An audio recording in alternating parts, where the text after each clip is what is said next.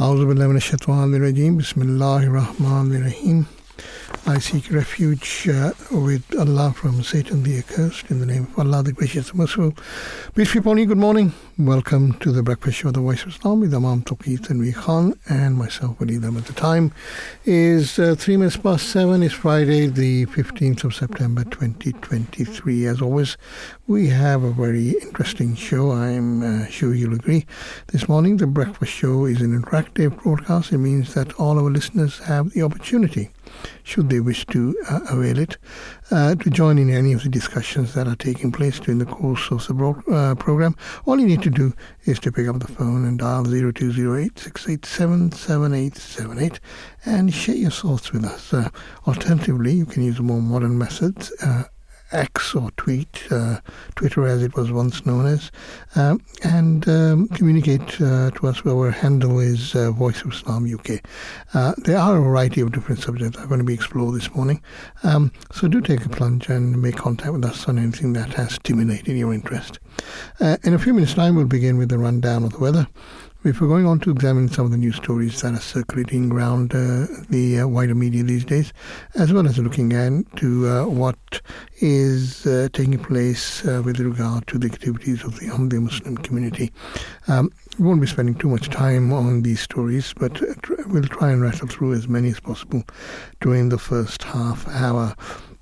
Now, those familiar with the show will know that we normally hone in on two main topics that we deal with, and today we'll be looking at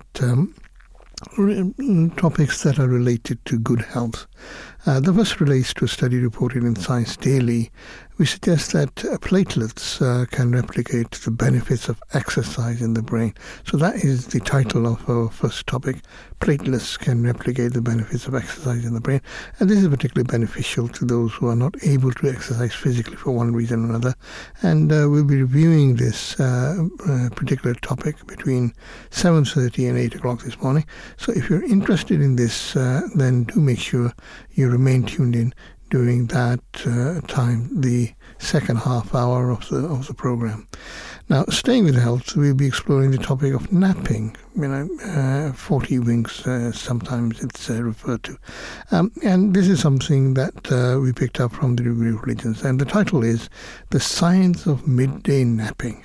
We'll be discussing issues related to this subject with Professor Damien Bailey, who is a Royal Society Wolfson Research Fellow and Professor of Physiology and Biochemistry at the University of South Wales.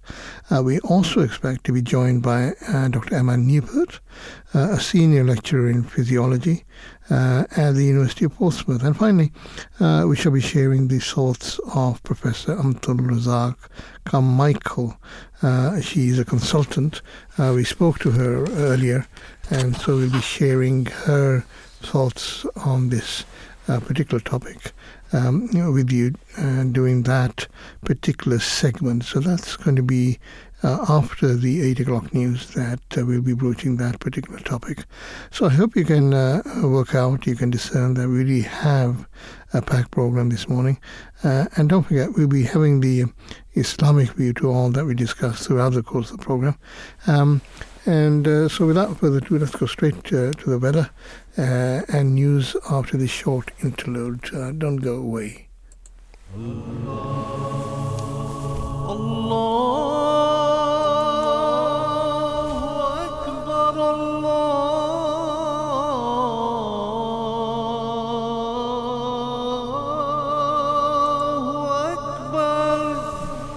You're listening to the Voice of Islam Radio, broadcasting on DAB and via the internet 24 hours a day.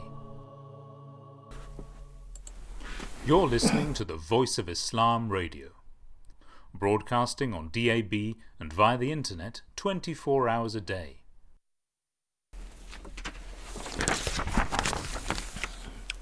Peace be upon you. Good morning. Welcome back to the breakfast show at the Voice of Islam with Imam, Touqeer, Tanvir and myself, Waleed. The time is 8 minutes past 7. It's Friday the 15th of September 2023.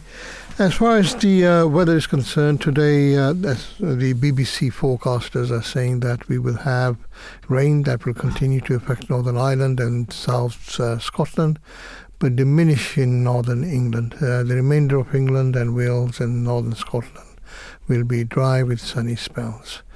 In the evening, rain will become patchier and lighter across the Northern Ireland and southern Scotland regions.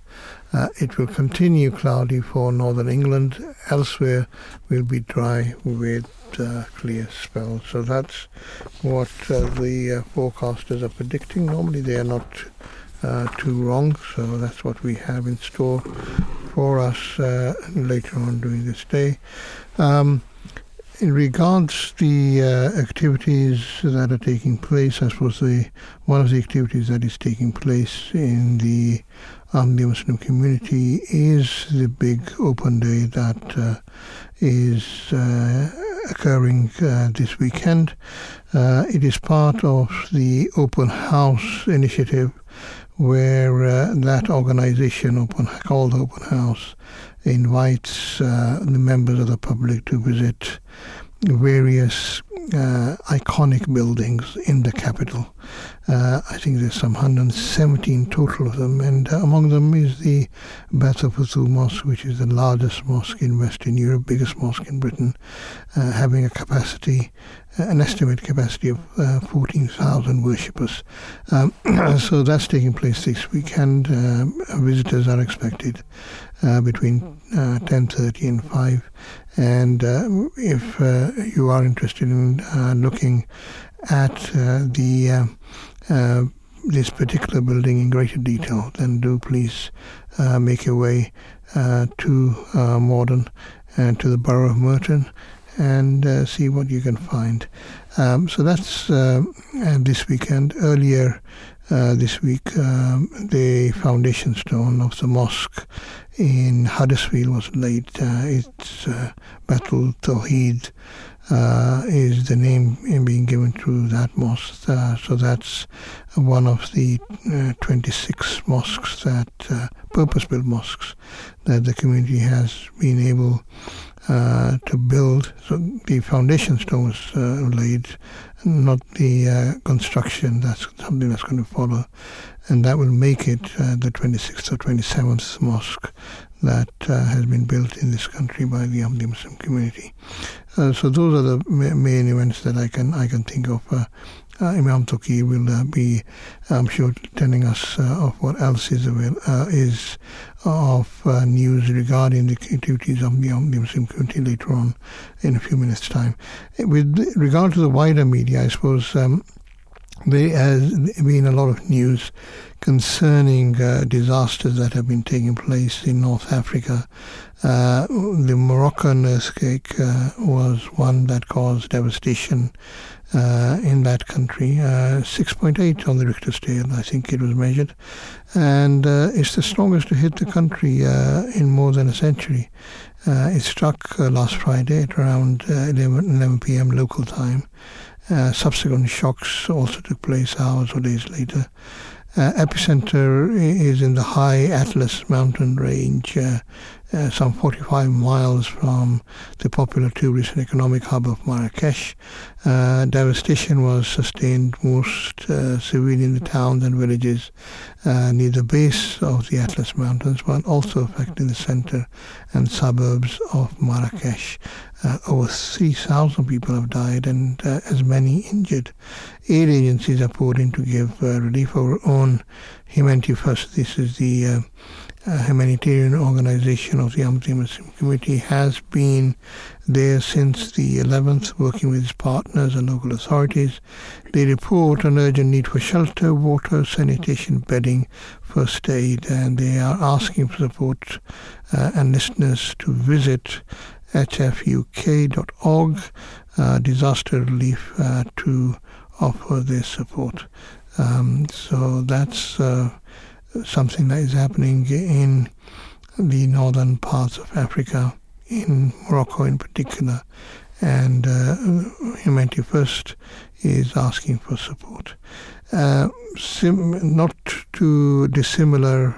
Another disaster that has hit North Africa was in Libya, and this was in the form of a storm that led to 2 successive floods which hit Libya, compounded by the breaking of 2 dams in the process. It left tens of thousands dead, with over 20,000 still missing. At least 5,000 were at one point confirmed dead in the port of Derna alone.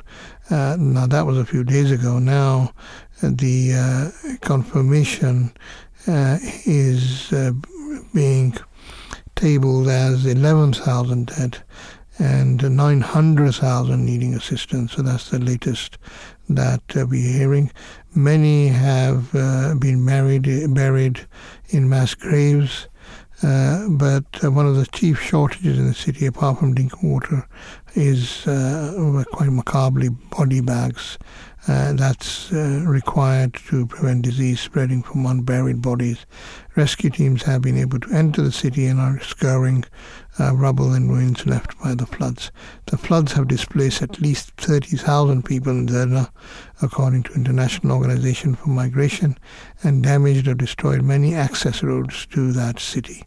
Local authorities were able to clear some routes, and humanitarian convoys have been able to enter the city. Rescue teams have arrived in Libya from Egypt, Tunisia, and United Arab Emirates, Turkey, and Qatar. Most have now reached the city.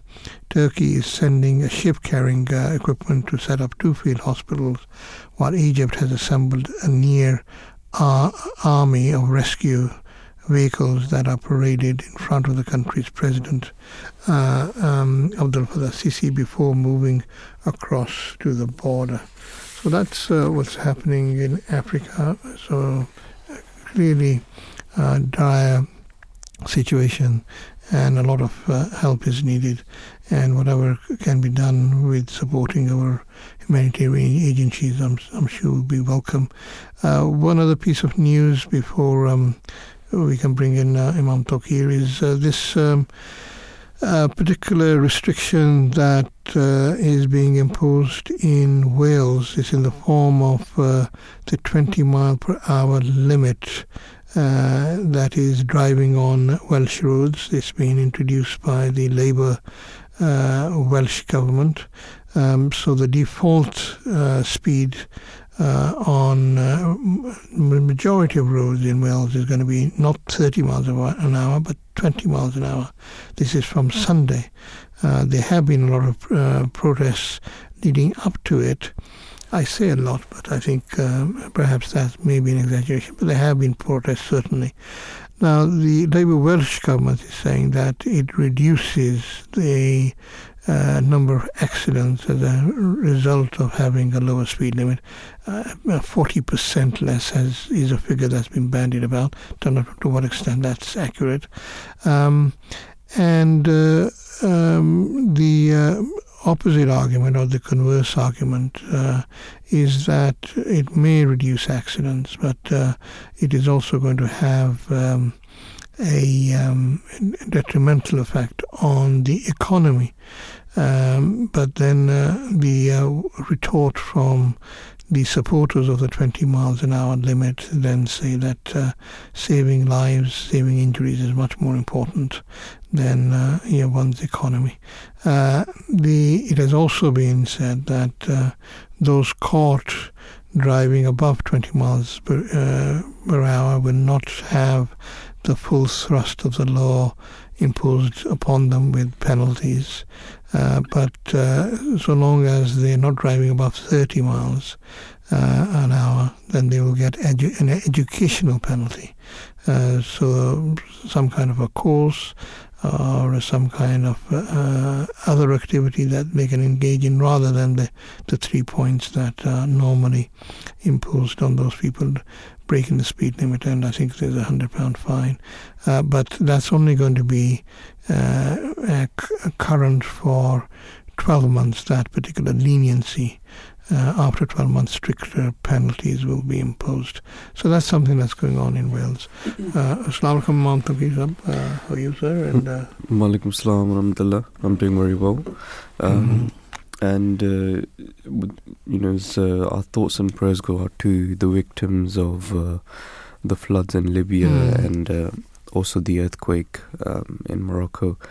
I was watching an update as well from Humanity First. Our team is there on the ground level. They're meeting the local people over there as well, and they mentioned some of the issues they've had. Some of the basic necessities that for sure we take for granted. A lot of those people who have been affected by the earthquake, they need basic necessities. So our thoughts and prayers go out to the victim. In terms of the Ahmadiyya Muslim community, we know that this week His Holiness Azam Surah, may Allah be his helper, he arrived back to London, back to Islamabad in UK after a very successful tour at Germany. And we know that the annual convention had taken place, but apart from the annual convention as well, there was also the inauguration of various mosques, such as the new Ahmadiyya mosque, which opened in Weiblingen in Germany, which His Holiness inaugurated on the 5th of September. And at this occasion, His Holiness also said, while at the opening address of the mosque, that a mosque is the place where man and women and children come together to take part in programs and events which are not only beneficial for their moral and spiritual training, rather they even draw their attention and encourage them towards excelling in secular education. They are encouraged to ensure that they follow the laws of the land and are good citizens, and they are informed of the importance of taking care of their neighbors alongside the worship of God. These are the qualities that are taught to those who come to the mosque. So that was just from one of the inauguration. His Holiness also inaugurated the Volstad mosque in Germany, and this he did before he did on the 28th of August, and also explaining the true purpose of a mosque. His Holiness said, and I quote, that a mosque is a house of Allah according to Islam, and a mosque is a place where people gather together to worship the one God and inspire one another to exhibit kindness and love towards each other in line with the teachings of God Almighty. It is impossible for a person who truly fulfills the rights of a mosque to carry out any action that goes against the rights of the worship of Allah the Almighty and the rights of humanity. And it goes, this topic as well goes in very line in what you were mentioning earlier, Brother Waleed, that there is going to be the house opening. The doors of the Bethftu Mosque will be open to the listeners as well. They can come in, they can see the architecture of the mosque and really learn a little bit about Islam as well, how Islam teaches peace. And quite a lot of the times when we do go out and meet the locals, a lot of the question that I have been asked before as well, that are people who are not Muslim, are they really allowed to enter the mosque? So this is a common question that people do ask as well, because maybe there's a thought that the mosque is not open for everyone, or is just for Muslims, for the worshippers, but that is not the case. And we even find example of the Holy Prophet, peace be upon him, that he opened his mosque and he let other worshippers who were not Muslims to worship within the mosque as well. For example, we find an example of the Christians of Najran, that they very freely prayed within the mosque when it was their time for prayer. And the Holy Prophet, peace be upon them, gave them permission to do so. So the mosque is for for not only for the Muslims but for the community at large. And also His Holiness also inaugurated another mosque in Carbon in Germany on the 30th of August. And on the opening address, speaking on how the mosque is situated near the town centre, His Holiness said that the mosque is in the town centre, and this is a very good thing, because where there are facilities in town for material pursuits, there should also be a place for those who desire to remember God too, so that they can gather together and worship the one God. In towns there should be a mosque, a church, and other places of worship too.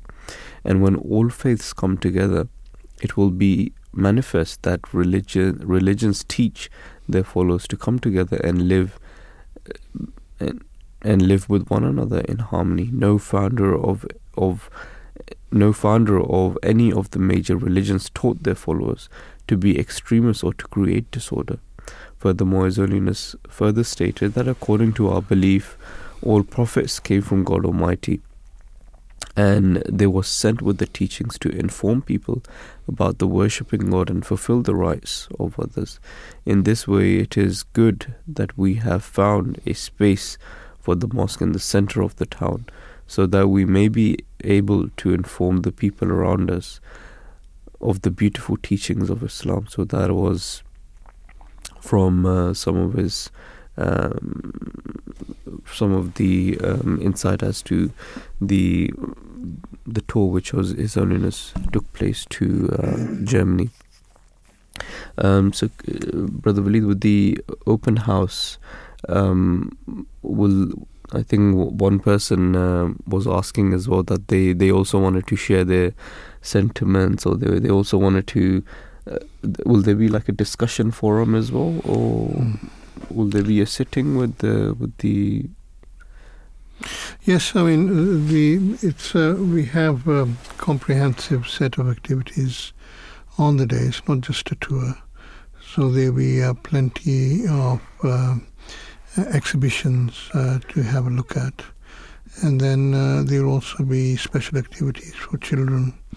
And there will be an opportunity to sit around tables and engage in discussions, should visitors want to do so, over a cup of tea and light refreshments.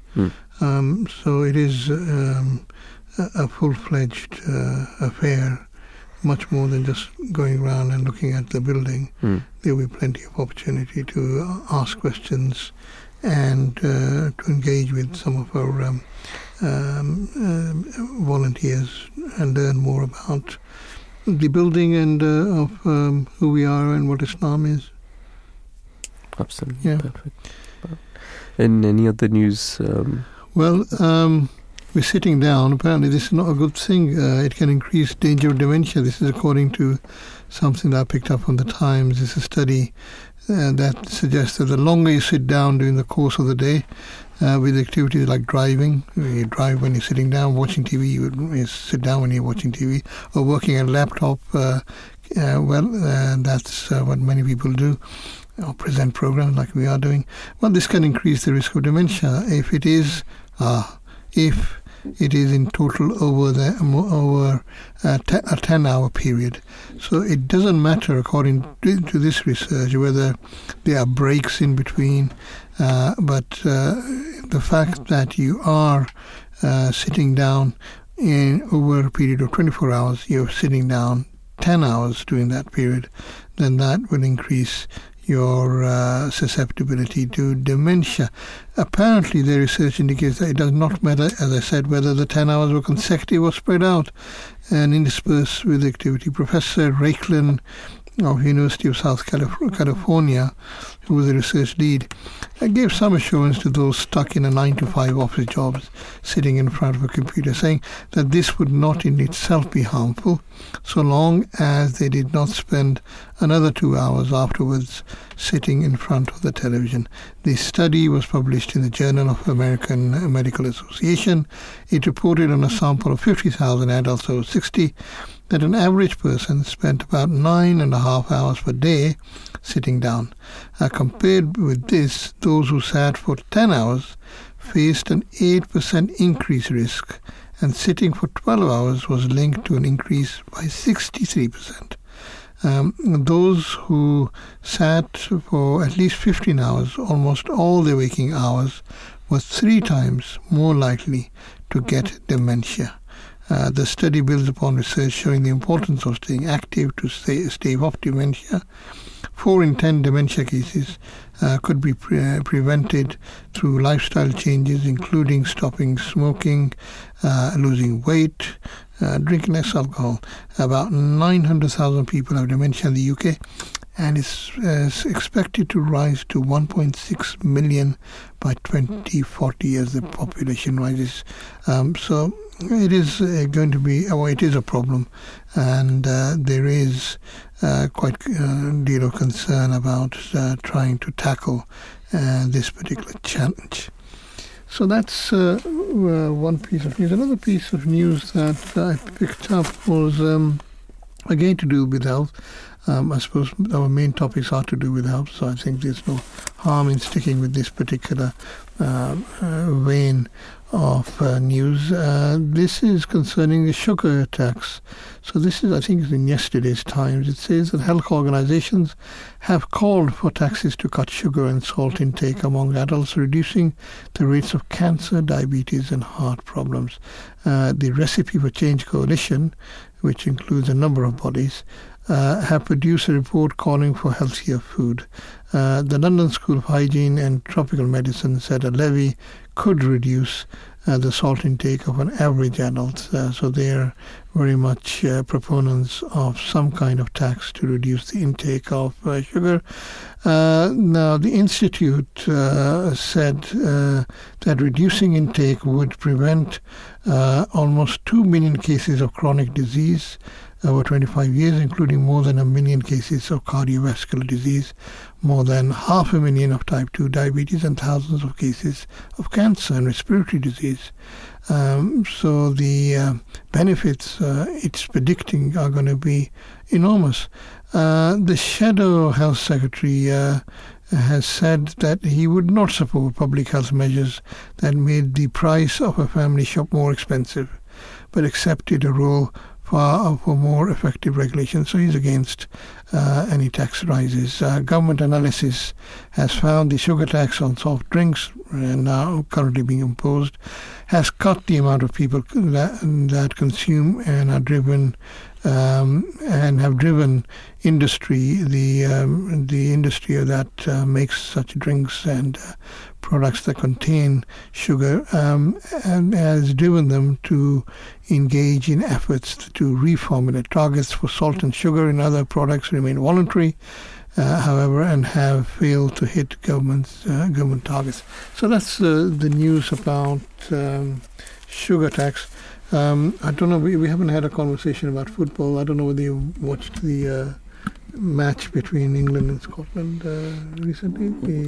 I think I was more interested in what's happening with cricket. So there is the Asia Cup, which was happening.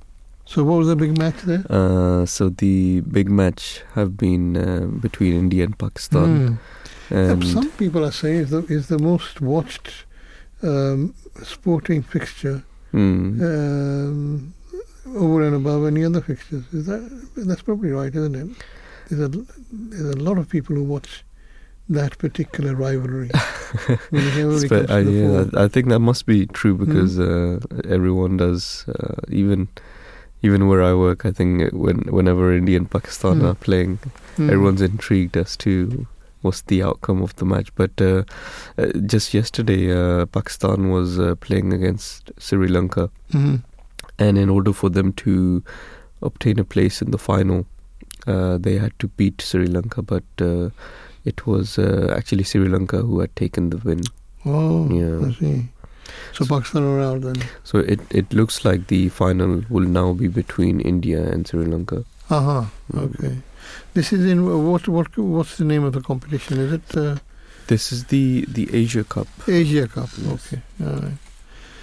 Well, and you haven't been following football at all. There was no Premiership this week, so it was a bit boring. Okay. Only England versus Scotland. England versus Ukraine as well. That took place before that particular fixture. A lot of people are raving about the England midfielder Duke Bellingham. Talk about him actually captaining England in the future and winning the Ballon d'Or, becoming the best player in the world. He's only 20, so there may well be a possibility that he could reach those kind of heights. But I think it's early days yet. If he goes along the trajectory that is now current, then he may well be one of the best players in the world. And the fact that he's English is a source of great encouragement for many, many supporters. Hence the hype that is taking place around him. But we'll see whether that actually happens or not. I think the next few years will tell us. Moving on, if we can look at the first of our main topics, we were looking to explore the issue around platelets. Apparently they can replicate the benefits of exercise in the brain, and that can yield to that can lead to other benefits. It's something that we picked up from the Science Daily website, and it's concerning preclinical trials held by the University of Queensland, where researchers have found that an injection of a specific blood factor can replicate the benefits of exercise in the brain. So you may ask, so what? Well, we'll let you know as to why that can be of further benefit. Dr. Odette Leiter and Dr. Tara Walker, they're the main researchers, it seems, from the University of Queensland Brain Institute. They led a team which discovered platelets, the tiny blood cells critical for blood clotting. They discovered that these particular cells secrete a protein that rejuvenates neurons in aged mice in a similar way to physical exercise. So that's the advantage, that's the benefit, the rejuvenation of neurons. The researchers focused on exerkines, the biological compounds released into the bloodstream during exercise, which are believed to stimulate the exercise-induced response in the brain. Dr. Walker said the findings have significant implications for the development of drug interventions. For a lot of people with health conditions, mobility issues, or of advanced age, exercise isn't possible. So pharmacological intervention is an important area of research. So this is a statement from Dr. Walker, Dr. Tara Walker. And she went on to say, we can now target platelets to promote neurogenesis, enhance cognition, and counteract age-related cognitive decline. The researcher said the next step to test the response in Alzheimer's disease mice before moving towards human trials. And Dr. Walker also said that it is important to note this is not a replacement for exercise, but it can help the very elderly or someone who has had a brain injury or stroke to improve cognition. So I suppose it also conveys the message to those who are able-bodied of the importance of exercise, that apart from improving their physical health, it certainly has an impact on other aspects of good health as well, particularly when it comes to good health concerning the brain. So that's what this report is about. There is, of course, an Islamic angle, Imam Touqeer. So Yes. Perhaps you can let us know more about that. Yes, I mean, it's a very interesting topic looking at this, that when we are looking at some of these findings, they found that that an injection of a specific blood factor can replicate the benefits of exercise in the brain. And whenever it comes to exercise, we do look at the Islamic perspective as well, and we do look at the the life of the Holy Prophet, peace be upon him, the promised Messiah, peace be upon him, and the successors of the promised Messiah. And we see that how even during their lives they looked after themselves, and just as it says in the Holy Quran as well, that even our body has a right on us. So it is very important that when we are in such a busy lifestyle as well, that we take time out to even go for a walk and look after our healthy lifestyle as well. And as with all matters concerning a Muslim life, you will find that Islam provides guidance and a pure, healthy life. So in the Holy Quran, when it comes to eating, Allah the Almighty, He says, even with regards to eating, in chapter 5 verse 89, the name of Allah the Gracious, the Merciful, and eat of which Allah has provided for you, of what is lawful and good, and fear Allah in whom you believe. So even when it comes to eating, Allah the Almighty says that you should eat what is lawful and what is good for you. And at another place He says that, and He it is who brings into being gardens, trellised and untrellised, and date palms and cornfields, whose fruits of diverse kinds, and the olives and the pomegranates alike and unlike. Eat of the fruit of each when it bears fruit, but pay His due on the day of harvest, and exceed not the bounds. Surely Allah loves not those who exceed the bounds. And so that means that eating and drinking are natural habits of man, and they are carried out in order to survive. But even in doing something as simple as eating, one must exercise excellent judgment. And in this verse, God Almighty here admonishes us to set certain limits while we should keep our physical well-being intact. We should also maintain social order and bear in mind the true purpose of our lives. And the essence of good conduct is in moderation, balance, harmony, resistance, patience and forgiveness. And there are hundreds of ways of showing ideal Islamic manners, and Islam lays great emphasis upon promoting the well-being of the physical aspect of a human. And both men and women are encouraged to participate in sports and look after their physical health, because believers can better perform their duties if they are healthy. And extract from the Quest of a Curious Muslim, the Quest of a Curious Muslim aims to respond to the frequently asked questions that have been brought to the attention of authors over the past several years in the fields as imams, and efforts have been made to keep the responses simple and easy to follow. And one particular question when it comes to even mental health issues, that how can I be happy? And the answer to that is that if boredom is causing you unhappiness, finding things to keep yourself busy, this can include focusing on some schoolwork, finding a new job, volunteering more in your community and so on. And sometimes spending more time with the family and friends can help boost your mood as well.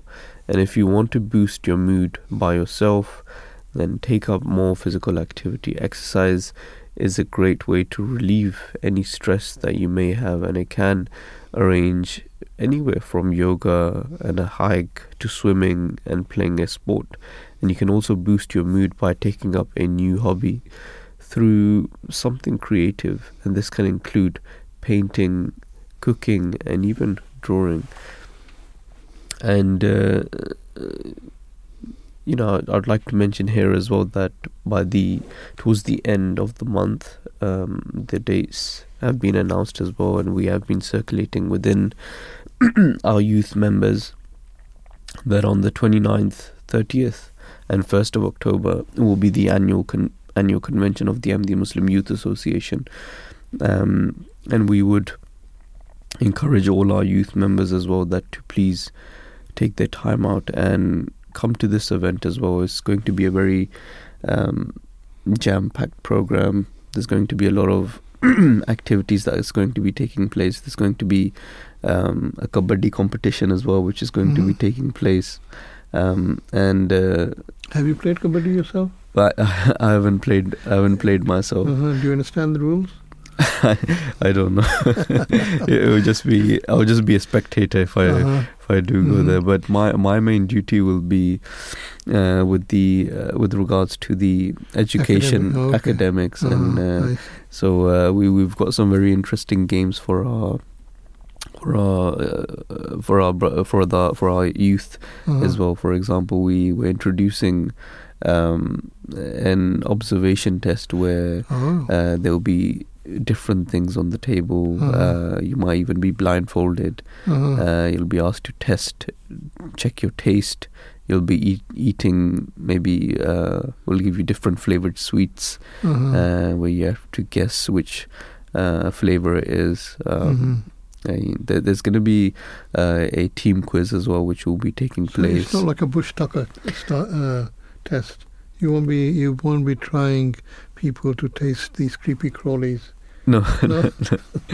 Okay, so it's something more sedate. All right. And we'll be checking your observation skills as well. If you might be asked to watch a video, and then we will give you questions and answers to write on your observation skills as well. Another thing we'll be introducing, it's still in the pipeline, is we're going to be having a national Tahreem test. So this will be a test for all of the youth members. We'll have about 30 questions in there which they'll answer, and if they do answer all of them correctly, and additionally they've done some other tasks as well we've told them to do, they could be on their way to winning a free burger meal from the bazaar. Okay. So we're introducing some new initiatives where it will be a lot interesting for the youth members. Burger meal, so not just a burger. Burger meal. Burger meal. Okay, so no cost spared, is that? Yes. Full burger meal. Very good, right. Okay, so that's the academics, is it? That will be the academics. And how many people are you expecting to attend? And how many people do you think will be participating in your academics? So last year I think almost had about 1,000 people who had attended the event from our previous figures that we have. So we are trying to increase this number as well. Hence, there are different initiatives we've introduced to get our brothers to really make sure they're part of the vibe itself. Yeah. So sorry, not 1,000. We had about, in total we had about 500 participants from last year. Okay. So we'll be looking at ways how we can increase it, make sure it's a bit exciting for our youth member as well. But I think these 3 days, the youth itself encourages a lot on sports as well, and exercise and the well-being of the youth. And not only that, but also focuses on spirituality, where a lot of the members will be staying on site, and they'll be waking up for the voluntary prayers, taking part in the prayers, and obviously the highlight of the event, as always, will be His Holiness. His Holiness's address to the youth as well. I know in a lot of the regions, a lot of the members, they've started having football matches. They're already training for the main football event itself. So you're having qualifiers? Or is it just training for the... I think it's just training. Okay. So it will be in the main 3 days where the match will be taking place. But it's good. A lot of the youth members, they're keeping busy, and they're focused on strengthening their football team as well. And this is what we see as well. Even if we look at the life of the Holy Prophet, peace be upon him. As I've mentioned before as well, that it's very well recorded that during his lifetime he actually had a race with his wife Hazrat Aisha, and it is recorded that once the Holy Prophet, peace be upon him, beat his wife in the race, and then the other time his wife had beaten the Holy Prophet, peace be upon him, in the race. And also the Holy Prophet, peace be upon him, he has recorded to have said that al-mu'min al-qawiyyu khayrun min mu'min al-za'if, that a healthy believer is better than a weak believer. And if we turn to the life of the promised Messiah, peace be upon him, the founder of the Ahmadi Muslim community, Hazrat Mirza Ghulam Ahmed, we know that throughout his life he wrote many books, over 100 books, which is known as the Ruhani Khazain. But also there is the Malfuzat as well, which is a collection of different addresses of the promised Messiah, peace be upon him. So there's a lot of time that the promised Messiah, peace be upon him, he spent in writing and defending Islam as well. And for those people that have had the chance to go to Qadian, who've seen Masjid Mubarak and different rooms, you'll come to see that the style of promised Messiah, peace be upon him, when he would write different pamphlets or letters, is that he would be walking while he would be writing the letters, and on one side there would be an ink pot, and then on the other far end there would be another ink pot, and he would dip his ink on one side and he will continue writing, and when you would get to the end of the other side, his ink will finish, and then he'll put his ink pot, he'll put his ink in the ink pot again. So you'll see as well when you do go to Qadian that there's those little places where the promised Messiah, peace be upon him, he would dip his pen in the ink. So he would not be sitting down when he wrote. Yeah, he would be standing. He would be standing up. Yes, we covered that story about the onset of dementia being more. There's a greater risk of those people who sit down and do their work rather than those who's standing up. So yes, so this is something that was unconsciously recognized at that time as well. Okay. And even it's recorded regarding the promised Messiah that he would go for very long walks. Despite his very busy schedule, he always had made time to go for very long walks, and he would go from Qadian to Batala. He would go all the way to the river Beas, banks of Beas, and come back. And even we see from the life, from the successors of the promised Messiah, peace be upon him, as well, they encouraged to look after one's physical health. And I have a few quotes here from the writings from the third Caliph of the Ahmadi Muslim, Hazrat Mirza Nasir Ahmed, in which he encouraged cycling. At one place he said that, why do you stand for buses and waste your time? Exercise, become healthy and ride a bike. I have said it before and I say it again today, that in a short time I want 100,000 Ahmadi cycles. An Ahmadi cycle is that which is ridden by an Ahmadi, and these 100,000 Ahmadi cycles should have the ability to cycle up to 100 miles in a day. And at the opening speech of the Ahmadi Muslim Youth Association, the annual event which took place in Pakistan on the 2nd of November 1973, His Holiness said that there are thousands of other advantages to cycling too. For example, many have to go for household errands or shopping, and if you have a cycle, you will have a lot of your quality time, and the following glad tidings will also be fulfilled in your person that was given to the promise Mehdi in these words, that you are the Shaykh, the Messiah, whose time shall not be wasted. Thus we have to be attentive towards time saving and obtain maximum benefit from little time available, so that those blessings may be fulfilled in ourselves as well. So here Mr. Nasir Ahmed, may Allah the Almighty have mercy on him, he's saying that another benefit to keeping fit is that you'll also be time wasting. And just as the promised Messiah, he received the revelation that your time shall not be wasted. Similarly, being the followers of the promised Messiah as well, we should also take note of that and make sure our times is not wasted. And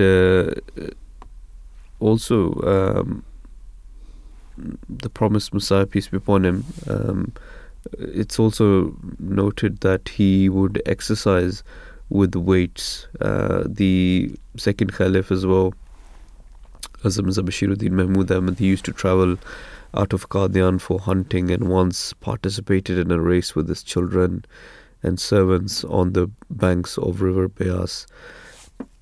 And he is recorded to have said that we inculcate the habit of physical exercise so that we can be lithe and active, and so that our limbs become strong, and so that we gain courage. And also it is also recorded at one place in 31st of March 1973,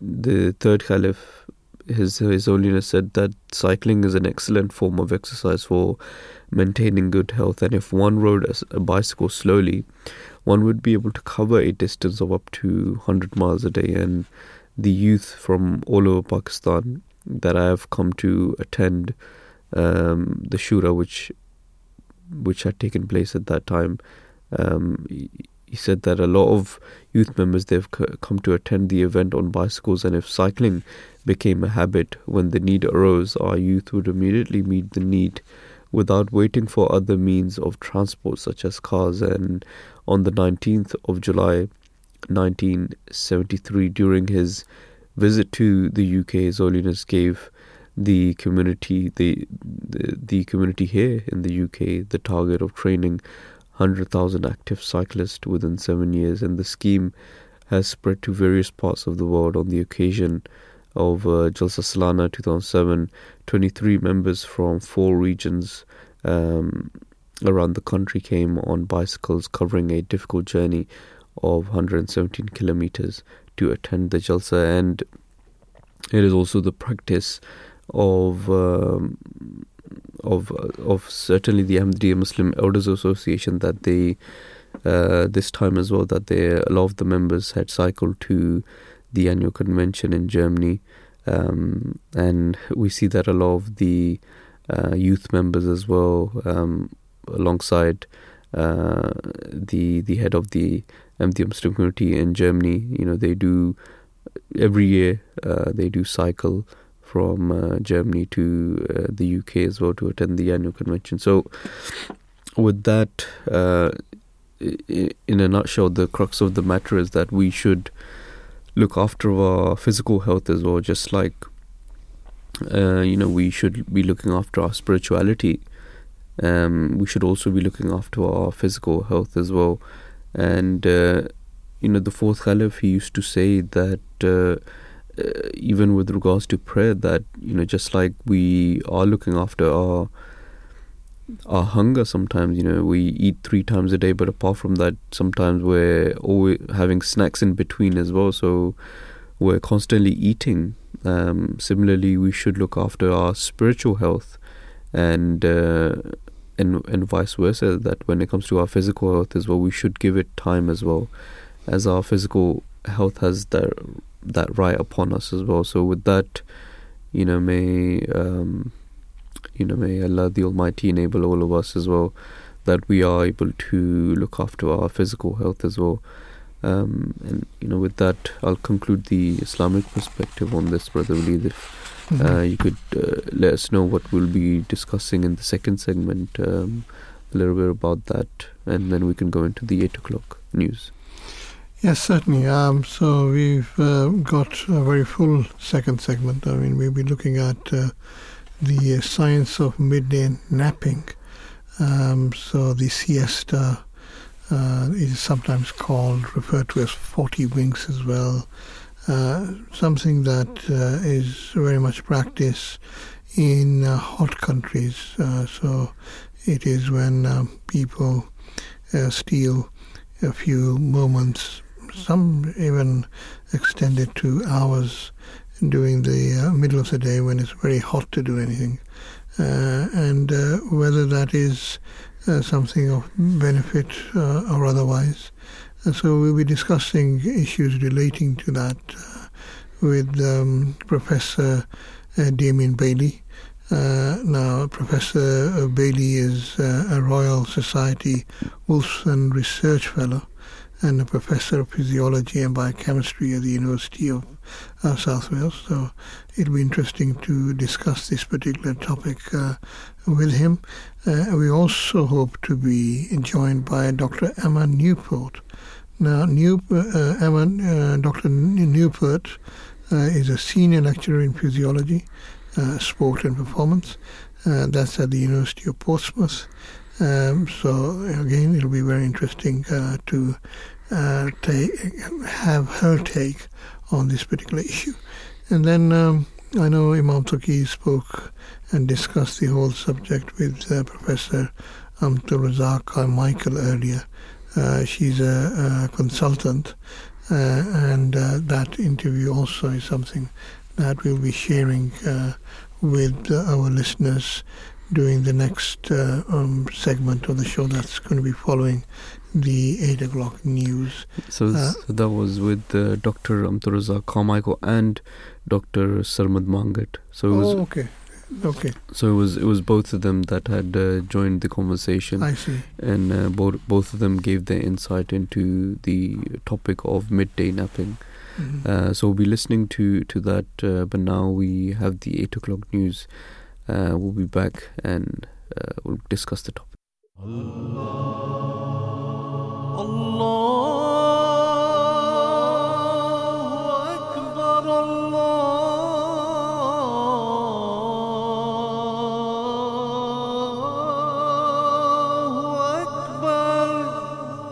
You're listening to the Voice of Islam Radio, broadcasting on DAB and via the internet 24 hours a day. Peace be upon you. Good morning. Welcome back to the Breakfast Show of the Voice of Islam with Imam Touqeer, Tanvir Khan and myself, Waleed Ahmed. The time is approaching 3 minutes past 8. It's Friday the 15th of September 2023. As mentioned before the 8 o'clock news, we are going to be approaching this particular topic now. This is entitled The Science of Midday Napping. It's something that we picked up from the Review of Religion's website. And essentially it is saying that midday napping is also known as siesta. It derives its name from hora sexta, a Latin term referring to the 6 hours after dawn. Siesta is a common practice in Mediterranean, Southern Europe, Middle East, Indian subcontinent and parts of China. In these places, high midday temperatures make work uncomfortable. This midday nap is also referred to as tasila and kalula in Arabic and controra in Italian.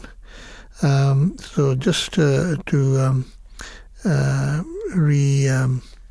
repeat, midday napping offers numerous benefits, particularly for neurological and cardiovascular health. It enhances alertness and performance, specifically improving executive functions of the brain such as planning, memory retention, and multitasking. Midday naps effectively aid in the recovery of faculties such as working memory and cognitive abilities which may decline due to sleep deprivation. A brief midday nap can enhance cognitive abilities and has scientifically proven benefits on tiredness, concentration, and attention. And as far as cardiovascular and neurocognitive benefits are concerned, this particular article in the Review of Religions is saying that midday napping offers several cardiovascular health benefits. The siesta habit potentially improves long-term cardiovascular health and reduces the risk of aneurysm rupture. Researchers from the University of Hospital of Lausanne in Switzerland observed 3,400 people aged 35 to 75 for an average of 5 years. They discovered that those who napped once or twice per week have a lower risk of incident cardiovascular events. Now, there's also midday napping in different populations. That is a subject that is explored by the Review of Religions in their article, and they say that the beneficial effects of midday napping are not limited to adults. Evidence shows or suggests that habitual midday napping enhances the neurocognitive function in early adolescence. Scientific studies show that frequent nappers have higher accuracy in sustained attention and non-verbal reasoning tasks, regardless of nighttime sleep duration and quality. Short naps also positively affect mood, as observed in a study where midday nappers reported joy and relaxation. In children, napping is associated with higher verbal IQs, improved academic achievements, and reduced internalizing behaviors. Additionally, napping is linked to fewer emotional and behavioral problems. Indeed, there is evidence suggesting that midday napping can positively impact the health of elderly individuals. Aging alters our sleep patterns, and napping can improve mental and physical well-being. One study discovered that regular napping lowers the prevalence of cognitive frailty and enhances quality of life in the elderly. Short nap durations are linked to a reduced likelihood of hypertension and a lower systolic blood durations are linked to a reduced likelihood of hypertension and a lower systolic blood pressure. Furthermore, another study found that a midday nap increases alertness as measured by EEG and lower diastolic blood pressure. While these findings suggest that regular napping may have benefits for elderly individuals, it is important to note that more regular napping may have benefits for elderly individuals. It is important to note that more research is needed to fully understand the potential effects of napping on this population.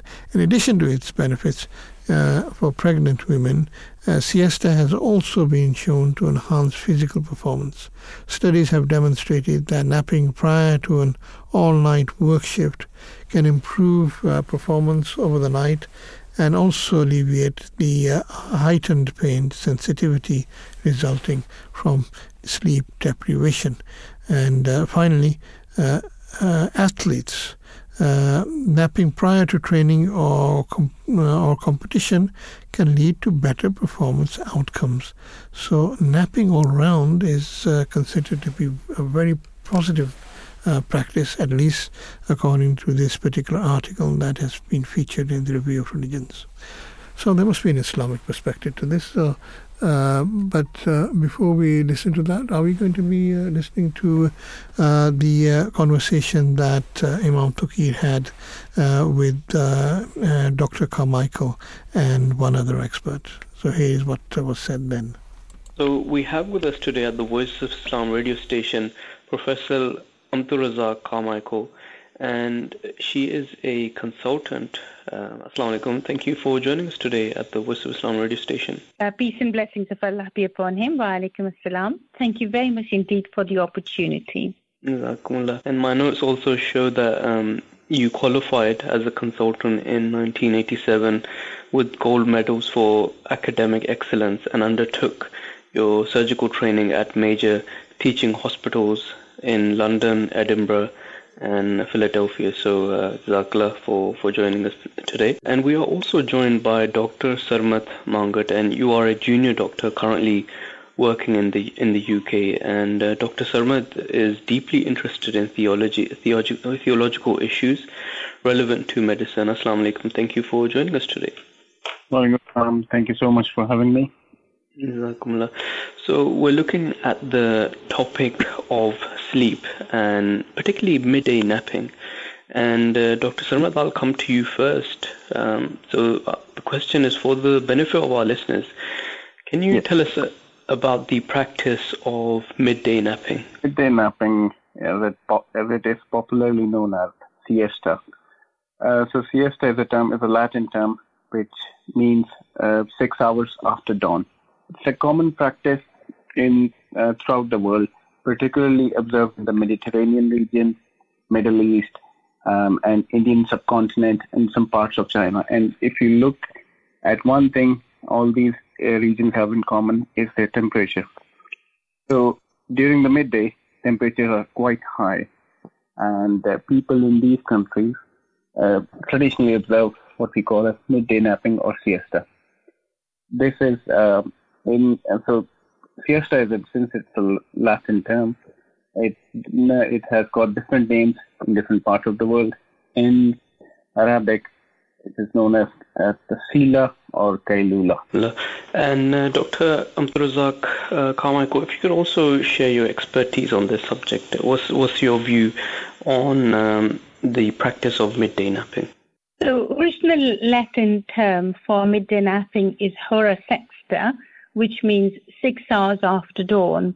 So it has been practice of many, many cultures to take rest in the middle of the day, break up their day, and to be motivated and to be energized to work in the afternoon. And if you look at modern day Europe, in Spain and France, practice of siesta is common, again because during summer months days are hot and it is very difficult to work in these conditions. So that's why practice of siesta is common in the world. Perfect. And now there's certainly a lot of health benefits to midday napping. Dr. Sermad, if you could explain or give an overview of some of these health benefits. Yes. So whenever we look at the benefits, we divide it into different systems of the body. So we've got cardiovascular, something that relates to the heart. We've got neurological, that relates to the brain and cognitive functioning. So if we look at siesta, it offers quite a lot of benefits. If you just pause for a moment and just step back and think how sleep can affect you, can positively influence, you will have an idea that it's a pretty good practice. So if we look at it, so it helps with memory retention, planning, cognitive functioning. And there was a study in Switzerland which they observed 3,400 people between the ages of 35 and 75 over the course of 5 years.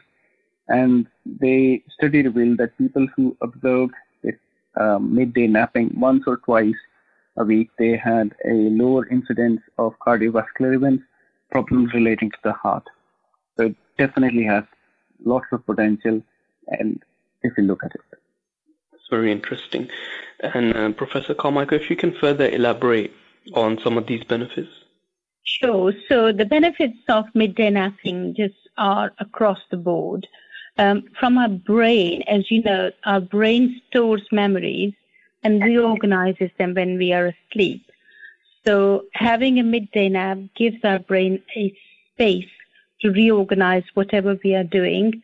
And that has led to increased capacity to learn in the afternoon.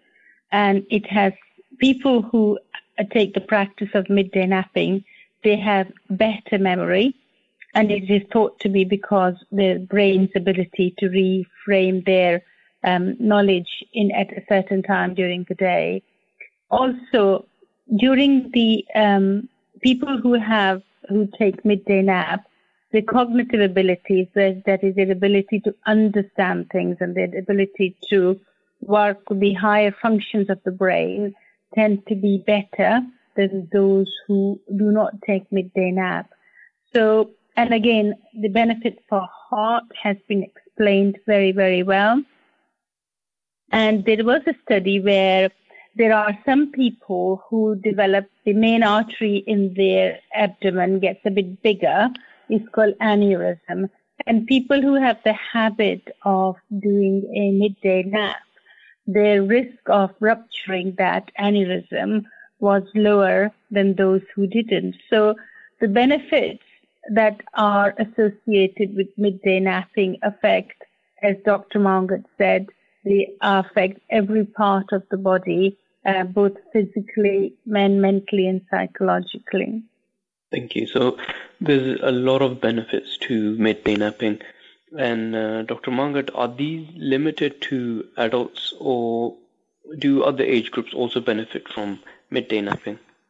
The benefits are certainly not limited to just adults or just any particular age group.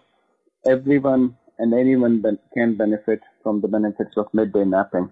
If you look at children, you'll see that children sleep a lot, and if you look at their learning, so when they're early adolescent, they learn a lot and quickly, and there's one thing that children sleep a lot.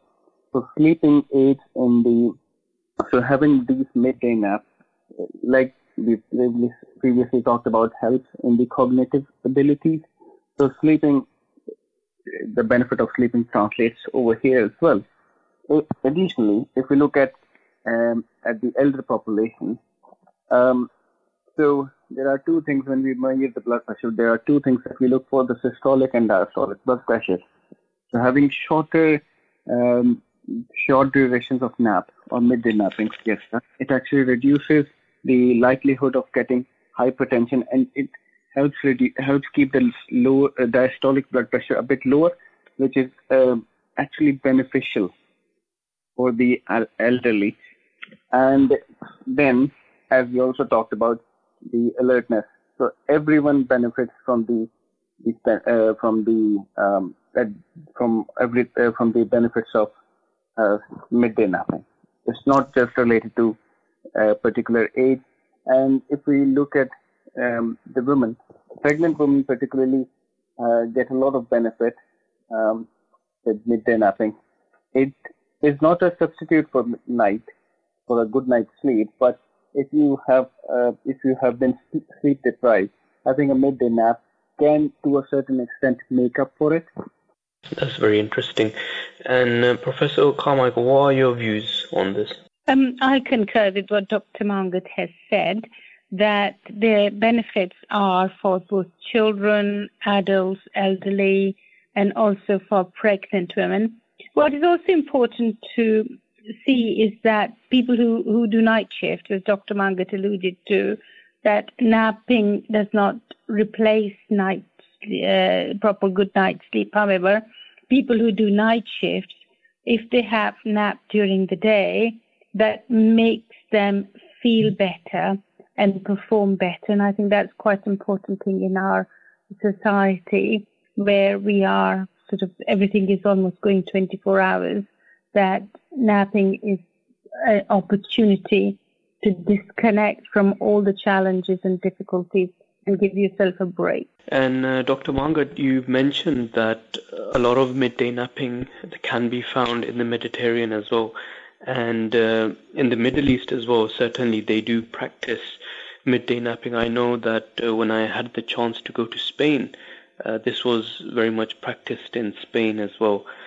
I wanted to come now to the Islamic teachings about sleep and midday napping. So, Dr. Mangat, if you can please share some Islamic perspective on this.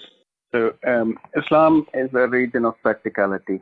Islam taught us so many things, so many practical things that are being discovered by science and being taught by science now.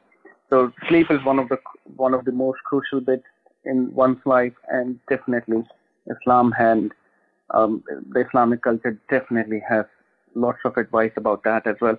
If we look at, if we go back into the history, Hazrat Anas, if we relate to one of his sayings, that Muslims used to offer Friday prayers earlier and have a midday nap afterwards. So this was long time ago. This was the practice. And if we look at our Prophet's life, there is sunnah that if we look at Prophet's life, we definitely have some guidance over there as well. Yes, as Dr. Mangat said, Islam is a very practical religion, and he gave very good example of the practice of the Holy Prophet sallallahu alaihi wasallam. And the Holy Quran, which is our holy book, the sleep has been mentioned in that in a very in more detail. So in Arabic, there are two words to describe sleep. The word for long sleep is naum, and the word for short sleep is salula. In the Holy Quran, the sleep has been mentioned, and sinna is the short duration of sleep, and naum is a deep, long duration of sleep, as we alluded to, the long sleep of the night and midday napping. So if you look at the Holy Quran, there are 3 times that have been identified as times of privacy in which people could relax and dress casually, and this is a time when we'll be resting, and one of those times is midday. The Holy Quran is a very practical religion. The Holy Quran gives very practical advice about living our lives, and one of that important advice is that during the middle of the day we can take some time off to remain casual, to relax, and if possible, follow the practice of Holy Prophet, peace and blessings of Allah be upon him, by taking a short period of sleep. Jazakumullah. Very interesting conversation we've had on midday napping, and Jazakallah, may Allah the Almighty bless both of you for joining us today as well. Now, before we let you go, if you can answer one final question, I'll come to Dr. Sermad. If you can give some practical advice about midday napping. I know many people who, that have tried midday napping, but a lot of people say it's not for them, So what advice can you give us? So, midday napping, it doesn't work for everyone, but it's a practice that has so many advantages, so many benefits. So the idea is to follow something that your body allows you to follow, or what your schedule allows you to follow. If we are able to incorporate 10 or 15 minutes of nap during our busy schedule, it can definitely benefit us. I remember one of my friends from in medical school used to nap. He would call it a power nap. Well, I never really particularly believed in the benefits at that point. I would always find him very fresh and energetic, even in the later half of the day. So I tried this. A couple of years later, I tried this, and it definitely has a lot of potential, a lot of advantages. So it's just about finding that right balance in which your body and schedule allows you to nap and then can carry on with your day. But like we previously talked about, it's not a replacement for your night's sleep. You definitely need a night's sleep as well. But if it can be incorporated, I'm pretty sure lots of people will get lots of advantages from this. And just a comment about your friend, Imam Sahib, it is very clearly shown that the optimum time for nap is about 10 to 20 minutes. If you try and sleep for longer time, then it would lead to feeling a bit groggy and a bit disoriented in the afternoon. And timing of nap is also important. If napping is taken after 3 p.m., then it impacts negatively on the night sleep. And if you don't have good night sleep, then you don't have a good day. So sleep is kind of just after the midday, the timing of the Zuhr or Jummah namaz just after that is the optimum time of napping, and practicing that carries the health benefits. Fantastic, Professor Amtul, Right, so that was a conversation with thank you to Imam both of you Touqeer, once again with Dr. for Mangat joining and us at Dr. the Voice of Islam radio station and sharing your we shared with you. expertise on this We particular also hope subject. And I would to be urge our listeners as well to Professor read the article they have written for Review of Religions, so you can check that out on their website. So Jazakallah to both of you. Many thanks for having us. Peace and blessings of Allah be upon you. My apologies. I think I was speaking over Imam Touqeer's interview. My apologies, Imam Touqeer. I hope you don't hold it against me. Yes, so that was a conversation with Dr. Carmichael and Dr. Mangat that Imam Touqeer had earlier that we were sharing with you. We also hope to be speaking to Professor Damien Bailey shortly. So we'll have that conversation with him in due course.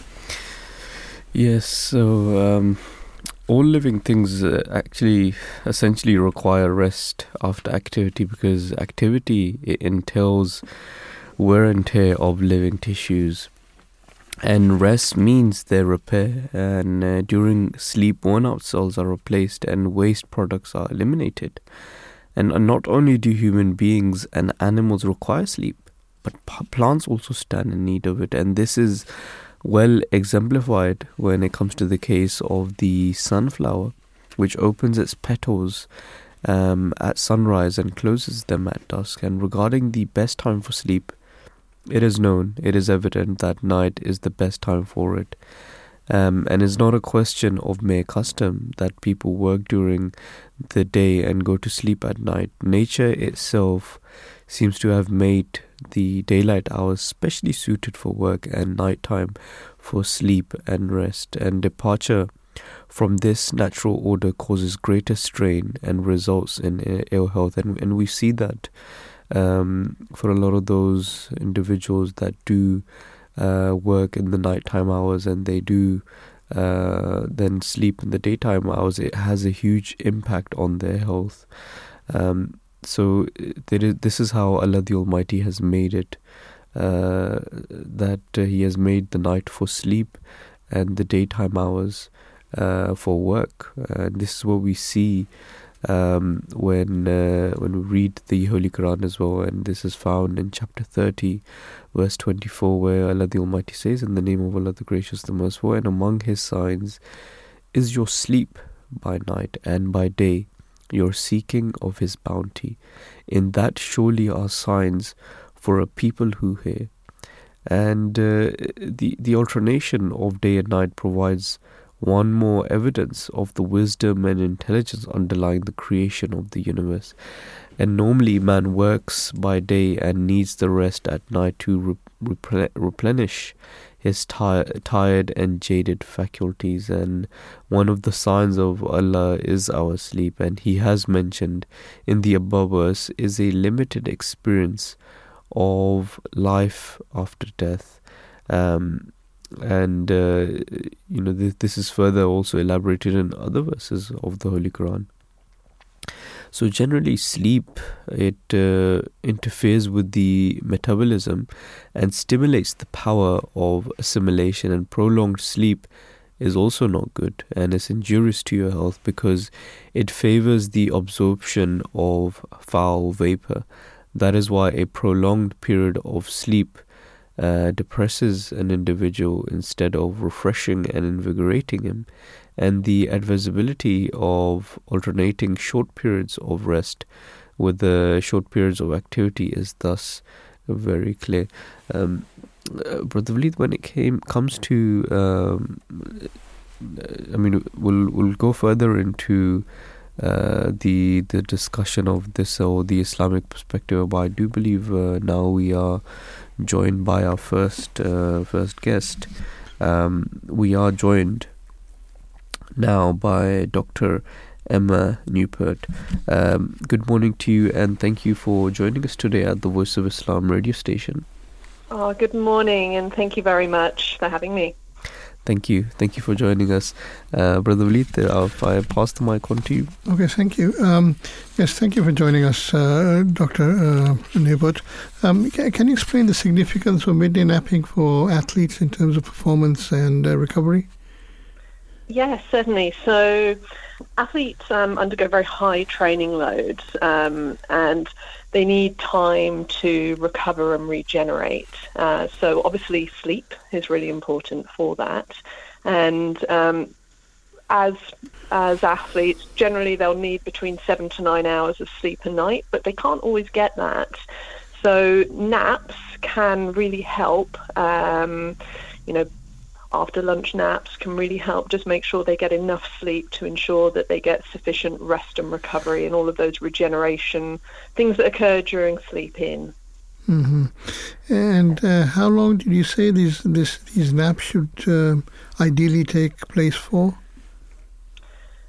So there are a couple of rules of thumb for napping. So we generally nap for a couple of different reasons. Either it can be for enjoyment, you enjoy napping. It can be to catch up on sleep, or it could be that you want to bank sleep and prevent, if you know you're going to have a competition or a long journey ahead of you. And so what we recommend with sleeping, with napping, is that you do it earlier in the day. So generally around 2 p.m. when you've had your lunch and you feel a little bit sluggish. That's a really good time to nap.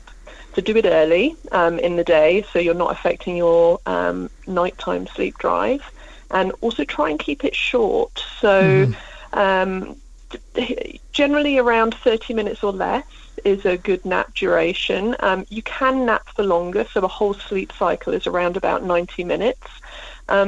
But you risk, the longer the nap, you risk going into deep sleep, and I'm sure everyone's woken up from a nap before feeling sluggish, and that's what happens when you have longer naps. So generally keep naps short and nap early in the day. Mm-hmm. So in your experience, when you're advising athletes, do you find that this has made a difference? Yes, certainly. So some sports that I've worked with actually have facilities on site to allow athletes to nap. So when we nap, there are certain hormones, or when we sleep, there are certain hormones released that help with rest and regeneration and things like muscle growth. And for an athlete, that's really, really important. Mm-hmm. And if you don't, and I'm sure everyone's had that feeling, if you don't get enough sleep, you get, it can affect your emotions, you can make poor decisions. And for athletes, if that happens out, on the field, that can have impacts on their performance.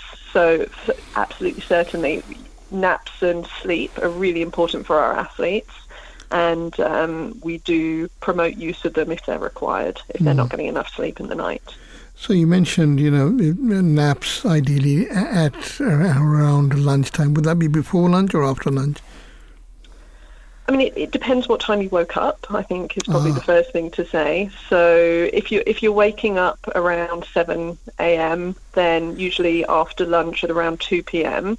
Is when you'll feel sluggish and you get that increased sleep drive. You really want to sleep. So it's based on the duration of time since you've woken up, effectively. So it's probably the best way to judge it. But it's also linked to your activity levels, the light you're exposed to, any stresses you may be experiencing as well.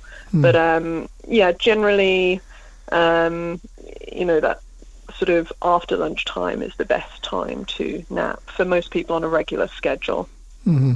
So you lecture on physiology at the University of Portsmouth. I mean, to look into this particular subject a bit more deeply, I mean, what physiological mechanisms or benefits are associated with midday napping for athletes especially?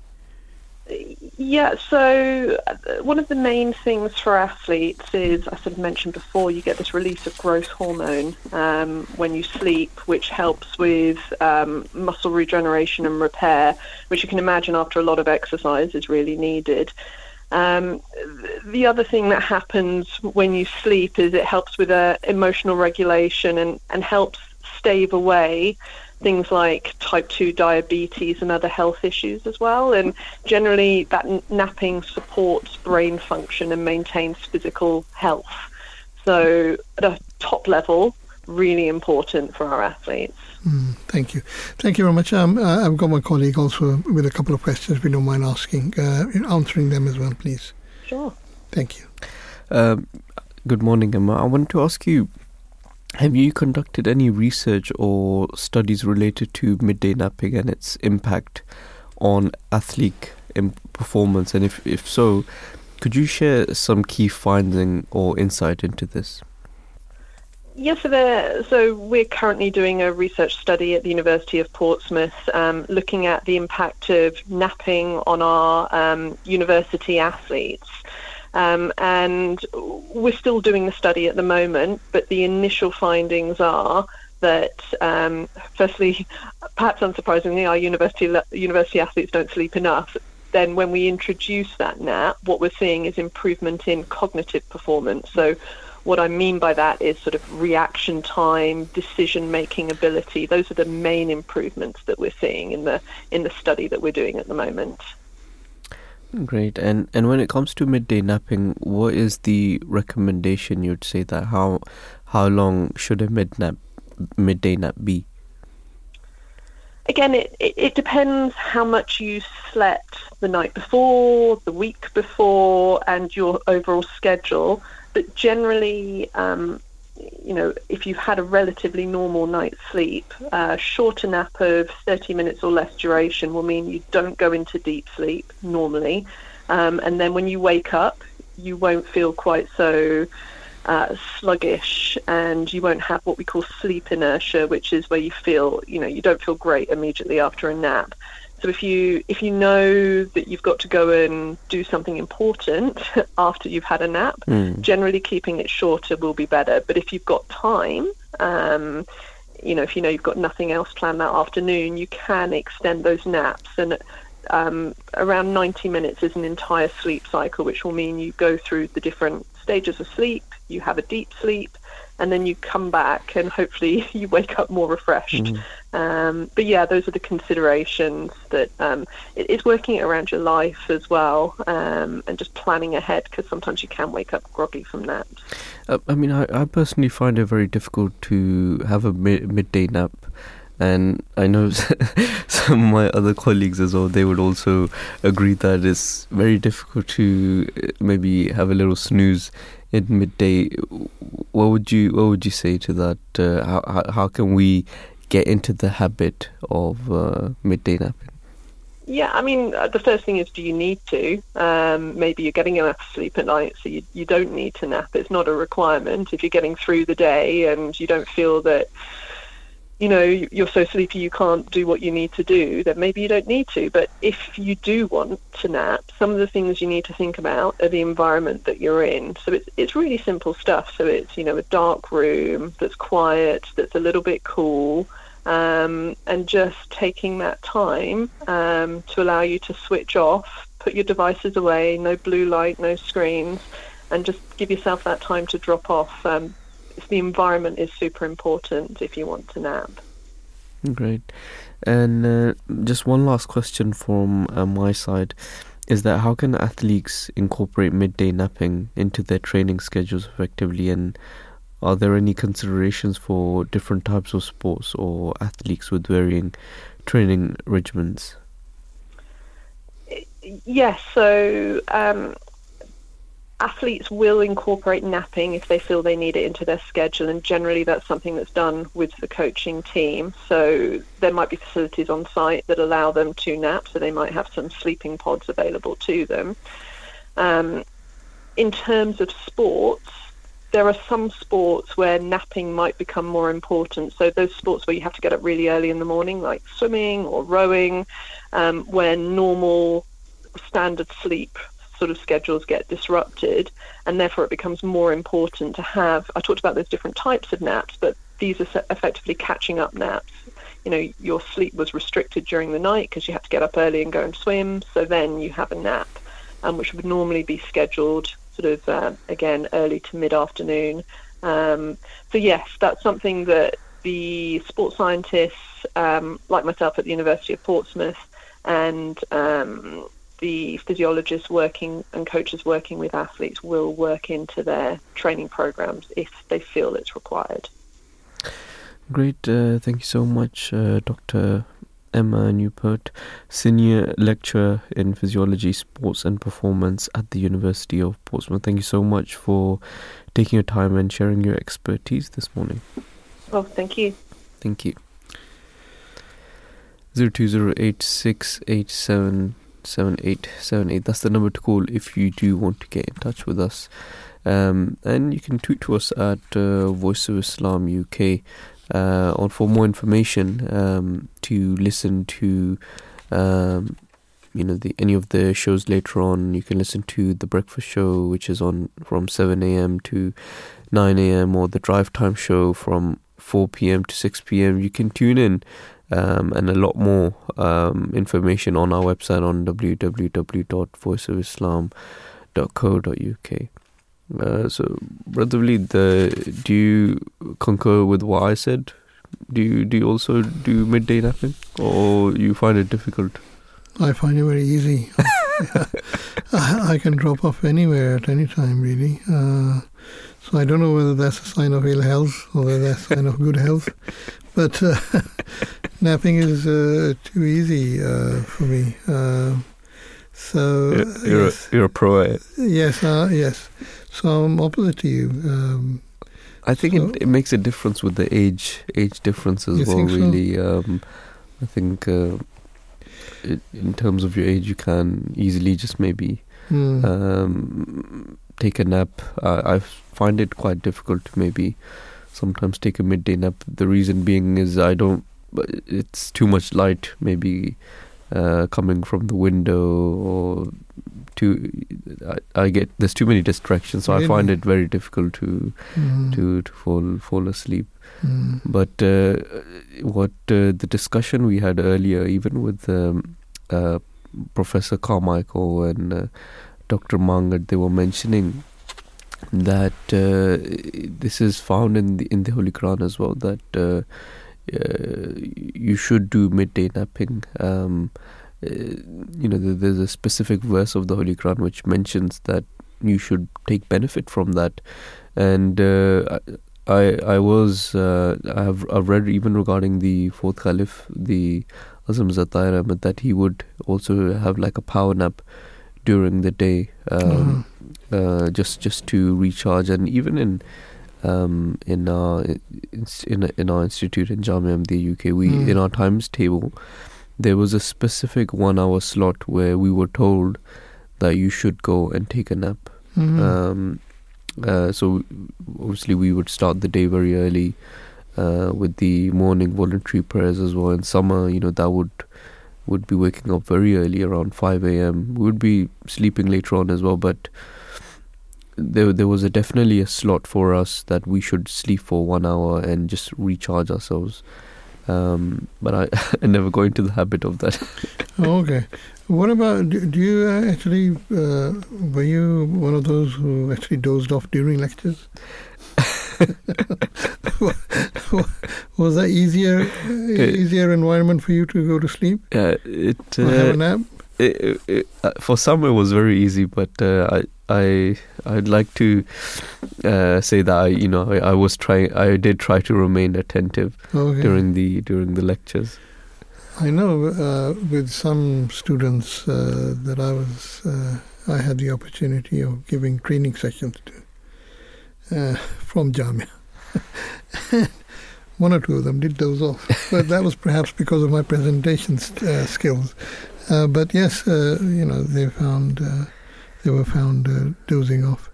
And as I said before, I find napping so easy, anywhere, anytime. And even during lectures, some of the recent lectures that I've had to attend, you go in and you say, right, you're going to concentrate. And before you know it, you're sleeping and you're waking up and finding the lecture is almost finished, and you missed half of it because you had your power nap.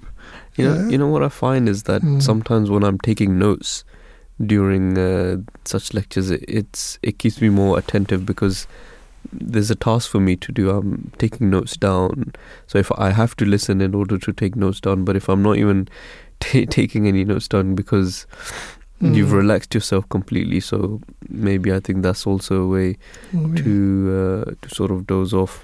Right. We were looking at the example of, even when it comes to plants, such as the example of the sunflower, that during the sunrise, the petals would move their direction towards the sunlight, and when the sun has set, similarly it will have an effect on the sunflower as well. You will see that it will close itself. So we see that even within plants, there is that example of sleeping pattern. The Holy Prophet, peace be upon him, is the best ideal in this respect, and we see from his life that he generally went to bed early and got up a little after midnight for offering the Hajjat prayers, the voluntary prayers, and taking a nap again in the forenoon. And some people assert that it is advisable to go to bed late and get up late, but this practice is unsound as well as unnatural. And we find that all the animals and birds get up early in the morning, and a Muslim is commanded to get up early in the morning to say his prayers, and this practice is natural as well as healthy. The way which the Holy Prophet, peace be upon him, he slept, the direction of his sleep is also recorded. And sleeping on the back is unhealthy, and it causes congestion of the spine, which sometimes results in night discharges. And sleeping on the face is an unsound practice. Sleeping mostly on the left side is injurious to health, because it causes embarrassment of the heart and consequent interference with the blood supply of the brain. It also causes distressing dreams and cause of nightmares. And scientific postures for sleep is lying on the right side, and these facts have been established by modern medical research that they go a long way to prove the divine quality of Islamic teaching. As the Holy Prophet, peace be upon him, he also recommended to his followers to sleep on the right side. The head, moreover, should point to the north, because magnetic currents are constantly passing from north to south, and they are in some mysterious manner connected with our nerves, which the body should not oppose. Additionally, the Holy Prophet, peace be upon him, he enjoined upon the Muslims to recite and meditate upon the text of the verse of the Holy Quran, entitled as Ayatul Kursi, and the last 3 chapters from the Holy Quran before going to bed. And these verses are not recited like a charm, as will be seen. They deal with the most sublime attributes of God, and as such deeply impress the mind of the individual. And contemplation of these divine attributes purifies and alleviates the soul, and one seeks protection with God from all evil ideas and mischievous things. And this practice is intelligently carried out, become a great source of moral strength. And it is also advisable to go to sleep soon after the evening meal, and the old adage that after supper walk a mile holds good at all times. And Islam advises Muslims to say their late evening prayer, Isha prayer in particular, in congregation in a mosque, and this commandment is good for the soul as well as the body. And sleeplessness is a frequent cause and accompaniment of insanity, and hence it is very important to get a good night rest. And sleeplessness can be overcome by concentration of ideas at bedtime, and factors which help in concentration and bring on sleep are ablution at bedtime, warm bath and hot drinks. And also, as it was mentioned above, that just remembering Allah the Almighty, and that is also one way to maybe focus one's attention, and that can also help when it comes to sleeping as well. It's quite fascinating, really, that it's the Holy Prophet, peace be upon him, he advised his followers to sleep on the right side, and scientists also now after 1400 years, they've said that this is also very beneficial for your health, and medically is found to have a lot of benefits. So that is also very, very interesting. Quite, yes, very interesting. And just another one of those things where we find that scientific research is catching up to what the teachings of the Holy Quran and the practice of the Holy Prophet, peace be upon him, have been indicating or had indicated 1400 years ago. So it's again a very interesting aspect that we have been able to cover. I suppose that brings us near the end of this program. Are you looking forward to preparations of this Ijtima, this gathering that you're taking? Yes, it's underway, and a lot of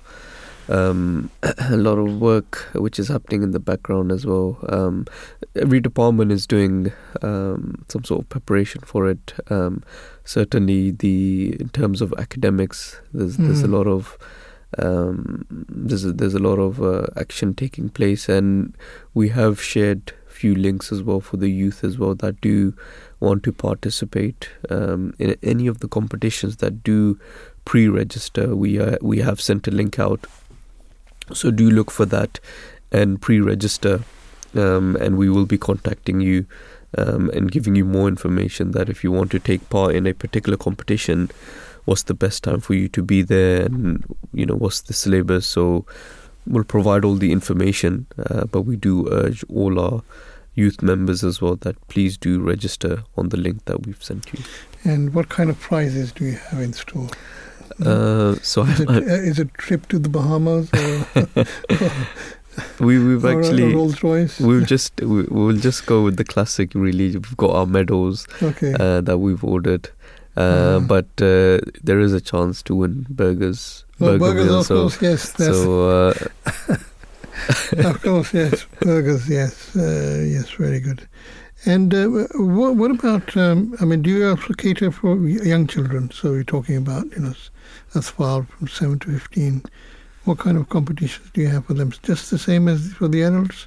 No, they actually have their own particular team who deals with them. And they have a lot more interactive competitions as well, such as, they do baking a cake, or they've got various... Baking a cake? They have done it in the past where they've made food as well. Oh dear. Edible food? Something that you can eat afterwards? I think so. Oh, right. But I think the relative department will know better as to some of the exciting events which will be taking place. Maybe we can get someone from their team on just to give us a little insight. They're not the ones who make the burgers that you give to the winners of the other competitions, is it? No. Okay. Right, okay. And are spectators also welcome to this gathering? Those people who are over 40, they come along? Yes, of course. I don't think we'll be stopping anyone. It'll be in the open field, so if we can get more people, that's very good for us. And I think just generally a lot of parents will be coming anyway to drop off their children, or to just see if the children are doing all right. So it'd be good to see you. Yeah, it'd be good to see you there. Okay. No, I'll be looking forward to tasting one or two of your burgers if that's possible. And where exactly is it then? So this will be taking place. It'll be taking place at our Jalsa site. Oh, near Alton. It's near Alton. Near Alton, yes. I believe the site itself is called Kingsley. Ah, yes. I know it well, yes. Yes. Okay. Right, and that's on the 1st of October, is it 29th, 30th and 1st? Yes, okay. That's correct. Right. Okay, looking forward. The attendance must be, the total attendance must be in the 3,000 or 5,000. Yes. Yes? I don't have the exact figure of what it was last year, but it should be around that. Because I know when I was last that age, we were rejoicing over the fact that we had hit the 1,000 figure. So this is, I'm talking about 1998, and surpassed that. So this the community has grown leaps and bounds since then. So it must be around between 3,000 and 5,000, I would have thought. Absolutely. But we'll see. Anyway. Okay, so that, I suppose, brings us to the end of this particular broadcast. It leaves us to thank those people who have contributed to the preparation of this program. Particular gratitude, thanks is due to Bareera Sohail and Dr. Saqib Ahmed, PhD. They were the producers. And then we also had the help of researchers, Haala, Tahreem and Fayza. So thank you to them. And making sure that everything ran smoothly in the technical room was Saqib Ahmed Adnan. So thank you to him as well. We should also not forget those people who enabled us to understand the topics we were covering better. Now, the first topic that we looked at was about platelets and how they can replicate the benefits of exercise in the brain, particularly useful for those people who for some reason are unable to engage in physical exercise. So if the chemicals that are released by platelets as a result of exercise can be injected into them or given to them in some other form, maybe through a tablet, then they can still receive the benefit of exercise without actually engaging in physical exercise. And that's supposed to be of benefit because the kind of chemicals released by the platelets after exercise are those that help in cognition and staving off dementia. So that was an interesting subject that we covered. We also covered the issue of midnight napping, spent quite a lot of time on that. In fact, the last hour was spent on that. And we were able to benefit from the pronouncements or the views, should I say, of Professor Emma Neupert. She is a lecturer in physiology and focusing on sports and performance, and her seat of teaching is in the University of Portsmouth. And then we also shared with you the interview that Imam Touqeer had with Professor Amtul, Razzaq, Carmichael and Dr. Mangat, also covering this particular subject, the science of midday napping. And we learned quite a few things as a result of that. So thank you to them. And finally, our thanks also goes to our listeners for staying the course and listening to our broadcast. We are going to be joining you again, God willing, next Friday, myself and Imam Touqeer. But that doesn't mean that the breakfast show will not be continuing. It will be on as usual, Monday to Friday, 7 to 9 o'clock. So until we are back again in the studio, it's Assalamu Alaikum from myself and Assalamu Alaikum from Imam Touqeer Tanvir. There will be a short interlude. After that you will hear the 9 o'clock news. Assalamu Alaikum.